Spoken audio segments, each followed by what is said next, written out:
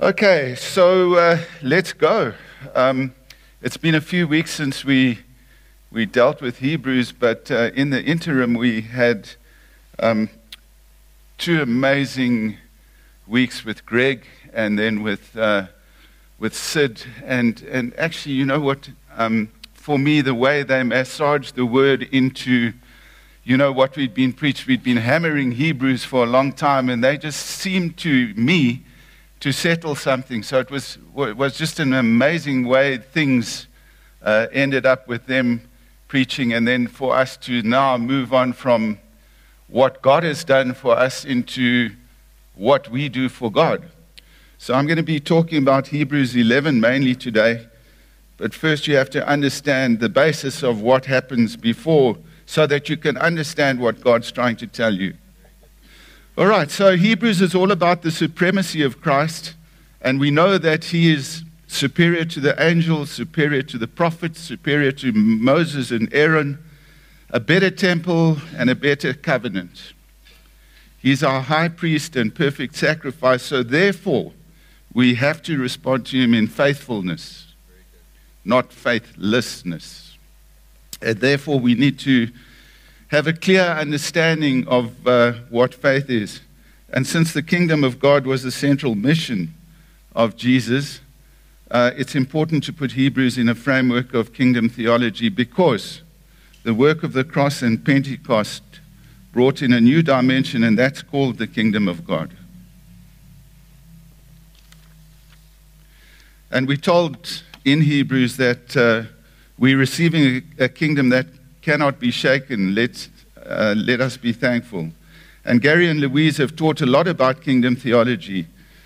It's about the world that Jesus came into, and that world had a world view and certain expectations. A day would come when God would intervene again for Israel in a final moment that would end his history as we know it. That'll be the end. Then a life totally at a new level would begin, and that would be called the age to come, and that would usher in a coming age. So history would change. The age to come is also known as the Messianic age. And the prophets spoke of this day as the day of the Lord, or that day. But when Jesus arrived, something happened, because he announced that that day had dawned. And the way he taught about it and about the kingdom had a sense of mystery, especially to the prophets of Israel at the time. And he spoke about it being near, present, delayed, and future. And the only way that we can explain it is to understand that something miraculous and unexpected happened in Jesus at the cross with the outpouring of the Holy Spirit at Pentecost.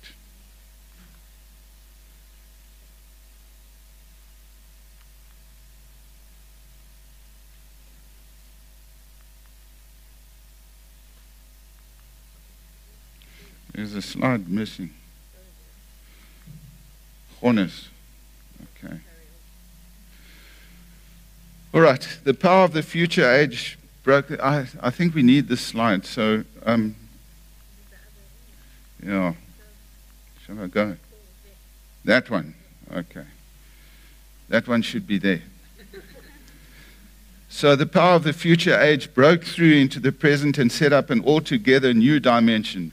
Before this age has finally ended, the future age has already begun, resulting in an already and not yet dimension, where the coming of the kingdom in Jesus and Pentecost is already, but in the final sense, the coming of the kingdom is not yet. And the breakthrough of the kingdom was shown in the ministry of Jesus, as he announced it, as he taught it, and as he demonstrated it on the cross, the resurrection and the ascension, and the outpouring at Pentecost. All of that is evidence of the future breaking through into the present. Between the coming of the kingdom in Jesus, the already, and the final or the second coming, the not yet, is the time that we live in now as Christians. And around us is a world that lives really in one dimension, and this is the present age. But we experience Jesus and the life in the Spirit from a new dimension, and that is the future, the age to come, the eternal lived now, or the supernatural. They're all the same thing. And some of the implications of this is that the end has come in Jesus, and therefore, and so, Jesus is God. And the second thing is that the last days begin with Jesus in Pentecost and continue till the very end. So the whole period from the first to the second coming is the last days. The veil torn when Jesus dies means that the separation of the present age and the age to come has been opened. So the power and the presence of the future age are continually available to us as believers. We live in a dimension where the supernatural is always near, present, and future. And every aspect of the kingdom is available every time it breaks through. So every aspect of the kingdom is available every time it breaks through. So this is the framework for understanding the Christian life in the already but not yet. We already but not yet people. We have full access to the power and authority of the age to come or the supernatural. And really, if you think about it, that's our unfair advantage as believers. It's incredible. And it's also the framework that we need to use to understand faith. So far, Hebrews has shown us what God has done for us. But now we're going to see that the only thing that we need to enjoy the power and the blessings of the kingdom is faith. The writer was talking to Jews at the time who had come to faith and they were being persecuted. It would be far easier for them just to give up and live a hassle-free life as they saw it in the old ways that they were pursuing. And I guess it's much like what we faced with in the kingdom today, in the world today. It's easier just to tag along and do nothing, perhaps now, but we'll find out that it's not the right thing to do.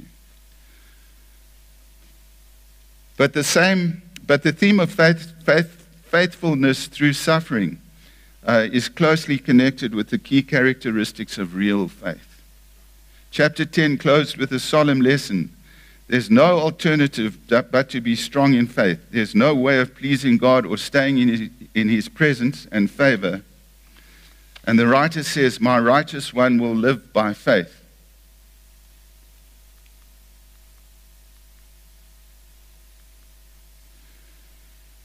And I take no pleasure in the one who shrinks back. And here he's quoting Habakkuk 2 verse 4. And follows the Septuagint, or the Greek version of the Old Testament. So they understood that language. But he leaves out my in front of faith, joining it to righteous one. My righteous one will live by faith, meaning our faith. But the most common Greek version had my righteous one will live by my faith, or God's faithfulness. What this means is that our faith is sustained by God's faithfulness. Amen. To the extent that we show faith and obedience towards God's promises, he'll be faithful to us. Derek Morphew says faith is man's response to grace.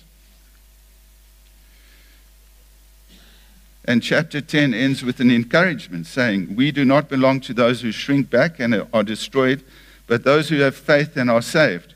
And this is actually a cue to the next chapter that tells us what faith really is in nature and action. Faith is confidence in what we hope for and assurance about what we do not see. So clearly there are two basic ingredients in faith. Faith is about the future, what we hope for, and about the invisible, what we do not see, or the supernatural. Faith makes the future invisible world real in the present. We're able to pull the future by the Holy Spirit into the present. So faith links two opposite poles. It takes the future as the invisible things, and it enables us to see them right now. We develop such a strong conviction that we actually, but that these things actually materialize in the present for us. Faith is totally looking forward. The breakthrough of the kingdom makes the future become tangible in the present. Every promise of God is the same. Believing his word brings the visible out of the invisible. Every promise of God is the same. Believing his word brings the visible out of the invisible. It's being sure that what God says is utterly trustworthy, both in the salvation message and in the guiding of us through the Holy Spirit. I love what Andrew Murray says. He says, faith is the spiritual faculty of the soul which deals with the spiritual realities of the future and the unseen. Louise has spoken about eternity as the spiritual or unseen realm that we exist in, the already or not yet, some weeks ago in your preach. Think about it. We communicate with our physical universe through our senses. We see, we smell, we taste and touch to understand the physical realities around us. But faith is our spiritual sense or organ through which our souls encounter and are affected by the spiritual world. So seeing or hearing is a dormant power until the reality of light or sound strikes them. And equally, faith is a sense with no power beyond the possibility or capability of receiving the impression of the eternal. So it's got no power unless you use it. It's like an empty vessel that wants to be filled with unseen contents. Faith allows you to step out of the already dimension into the not yet. It's only when the eternal realities draw near and exercise their power that faith becomes and is the substance of things hoped for, the foundation that they lay in our souls, the proof or conviction of things unseen, the convincing power with which they give evidence, and the proof of their own supernatural existence. The Holy Spirit convicts or convinces us of a truth, and the conviction or belief in our hearts comes when we submit and allow ourselves to be convinced. Like the day we became believers. The invisible takes the initiative and wakens faith. Faith receives the impression and seeks for ever fuller union with it. So we need to know very deeply that faith is not only dealing with certain promises, but a continuous spiritual intercourse with the unseen world around us. Faith must in the spiritual life be as natural as our breathing and seeing when we are doing things in our ordinary day-to-day life. And this is what the ancients were commended for. The writer talks about the power of faith to bring approval. He's thinking of people that he's about to mention in the rest of the chapter: Abel, Enoch, Noah, Abraham, Sarah, and so on. All of them faced disapproval, and some even murder. Yet God said to them, well done. He said to each of them, well done. It was their persistent work of faith being rewarded for their good works. Or to quote Gary, doing God's will, God's way. Also, eventually, each of them received approval from God's people. But the greatest example of faith is not with what the ancients did for God, but it's God's creation. Sid spoke about this last week. He spoke a rhema word, and something came out of nothing, and they understood that the universe was formed at God's command, so that what is seen was not made out of what was visible. The word of God brought the visible out of the invisible. And of course, quantum physics proves that words matter. In fact, words are matter. And we can preach about that or talk about that. In fact, I have. Yeah. Hebrews 11 talks mostly about the things that people did for God. For example, by faith, Abel pioneered the sacrificial system. By faith, Enoch demonstrated God's power over death.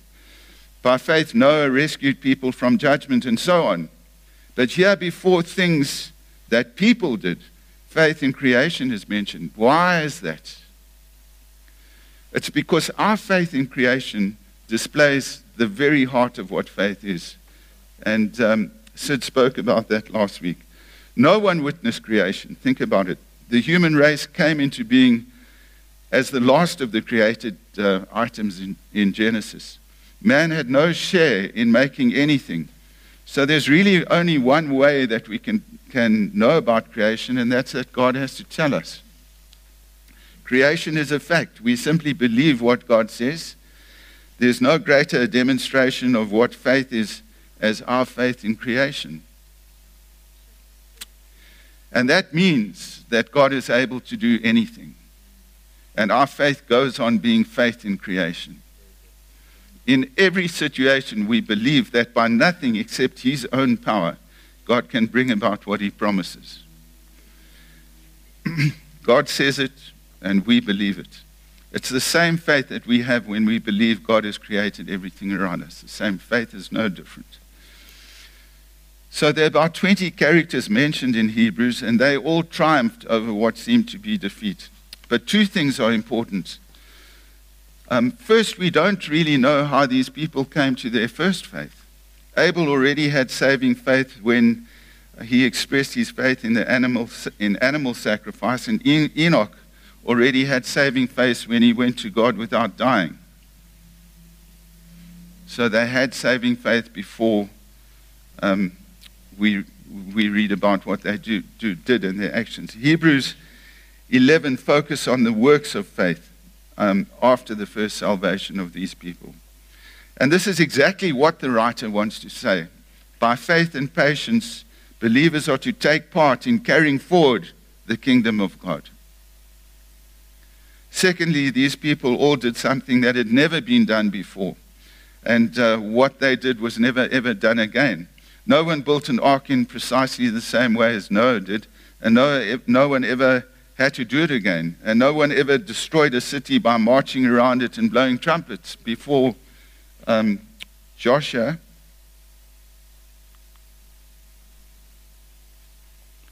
And no one ever had to do it again.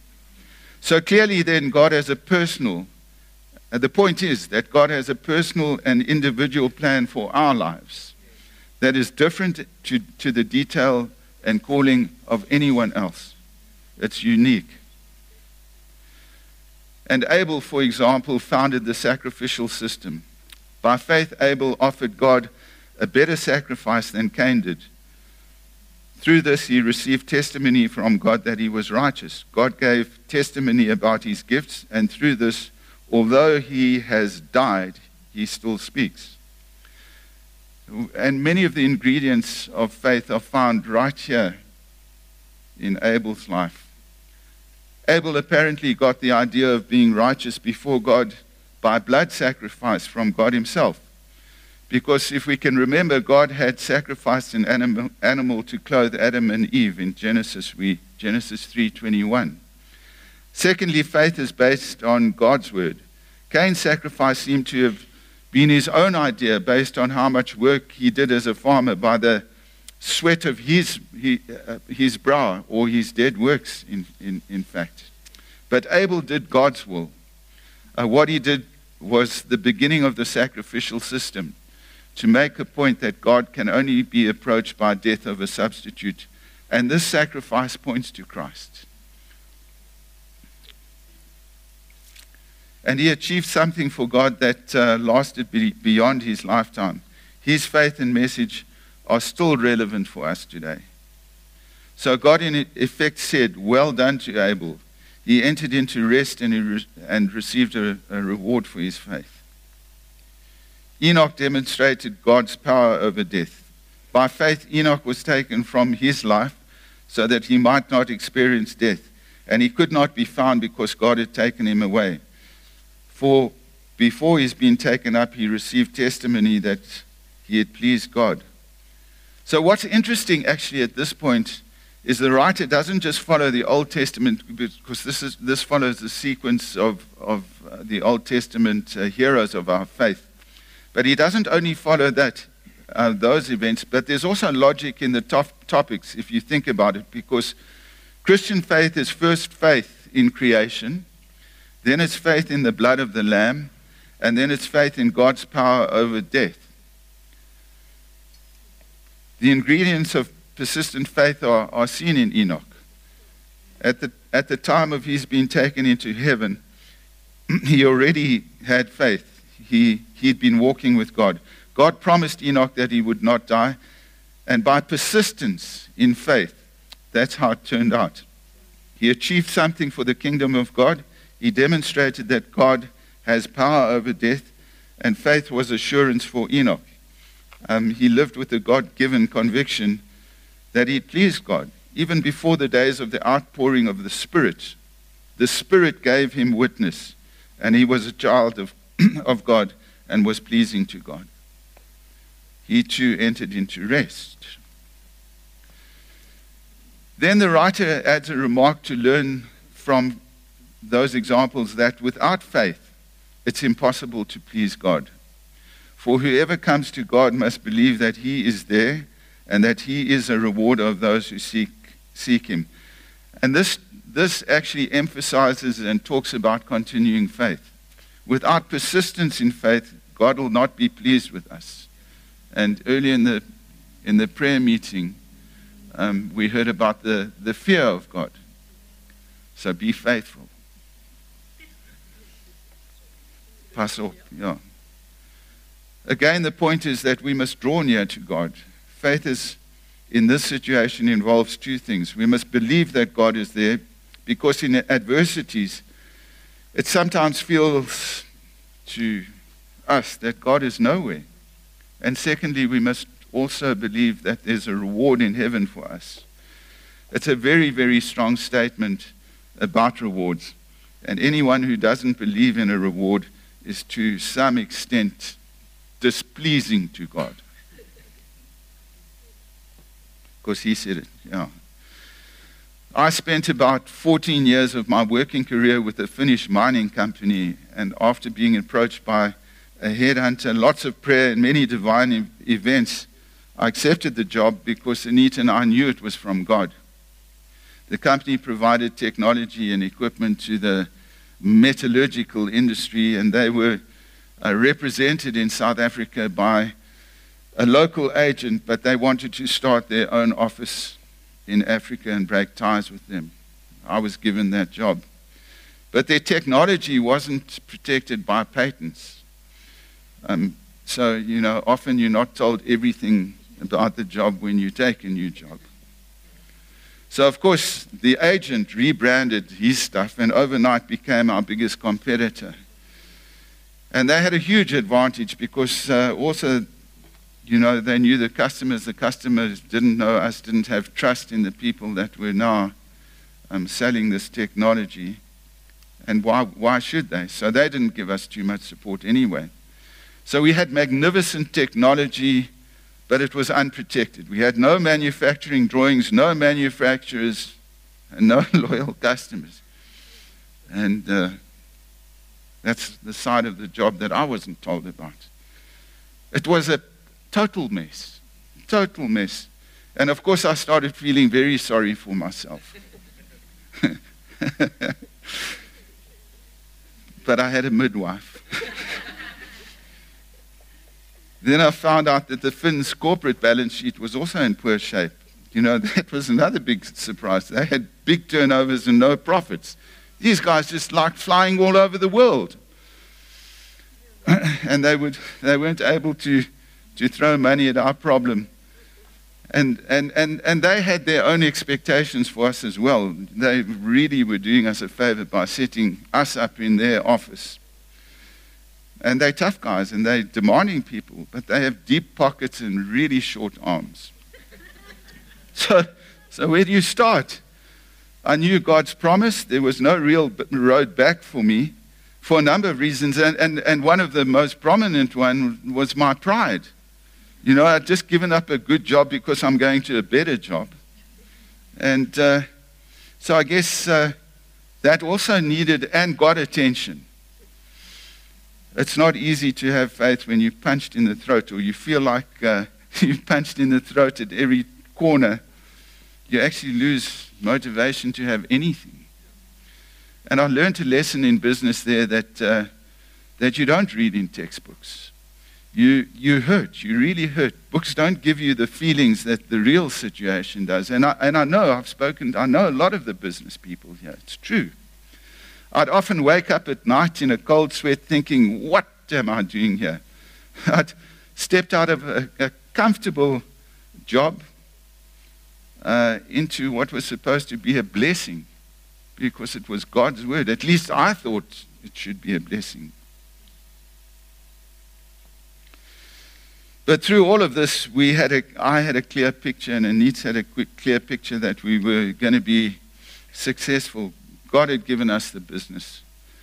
And my life was a dichotomy. I had a vision of the promise, but there was the reality of the moment. I remember saying to someone that, I wish I could just go to sleep for 2 years or 3 years and pick up and run the business from that point. Such was my confidence in the promise, but the pain of the present. But I learned the secret of perseverance. Fight now, throw all your efforts into what you're doing and focus on God's word.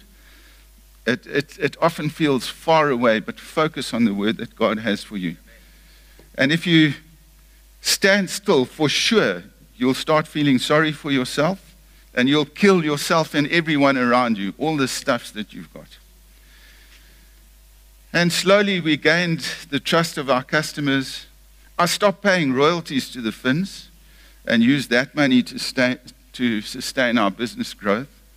And that was also an interesting battle. But I reckoned a kingdom principle was that possession was 9/10 of the law anyway. And we stuck to the law.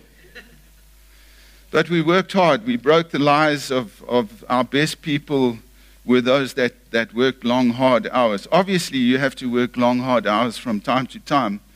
But we always questioned the reason for people working long, hard hours. Was it incompetence or a lack of resources or maybe some sort of escape? Some people escape from home to get to work and they just sit there doing the square root of nothing. I gave my staff gym memberships and let them work out during work office hours. And we actually stopped clock watching. There was no such thing as work hours, just work. And as we grew and prospered, the Finns became more and more interested in our office and in helping us. And South Africa became a very, very attractive business destination for them. And they were full of advice. Our fathers in head office came out and offered us all sorts of advice before the safari and the South African sun in their winters. But we're no real help. Eventually, we, as a business, outperformed other well-established ones around the world, and our company grew into a 4 billion rand company. And looking back now, I feel guilty about having such little faith. I suppose the faith of the proverbial mustard seed. But God worked with that. Hebrews has shown us that salvation opens the way for inheritance. And faith is the exact counterpart to the nature of the kingdom. The kingdom of God is the power of the future rule. Yeah, sorry. The kingdom of God is the power of the future rule, of God breaking into the present through Jesus and the outpouring of the Holy Spirit. We can say then that according to Hebrews, the people of faith live in the already and not yet. The righteous are those who believe the promise of the future despite the persecutions of the present. They persevere. They're people of the kingdom. They're people of faith. Faith relates to God's word and God's character. It's believing God in such a way that we have a deep and gripping assurance that what God promises will indeed happen. We believe that God is willing and able to keep his promises. Faith is the key to the life of us, God's saints. Gary often says faith is the currency of the kingdom. We become people of the faith by hearing the call of Christ through the Holy Spirit, believing the word in our hearts, repenting, and pursuing God's will or purpose on our lives. There's only one real way to come to faith, and we know that, and that's through Christ and Christ alone. Jesus says, I am the way and the truth and the life. No one comes to the Father except through me. He calls us to come to him in the midst of troubles.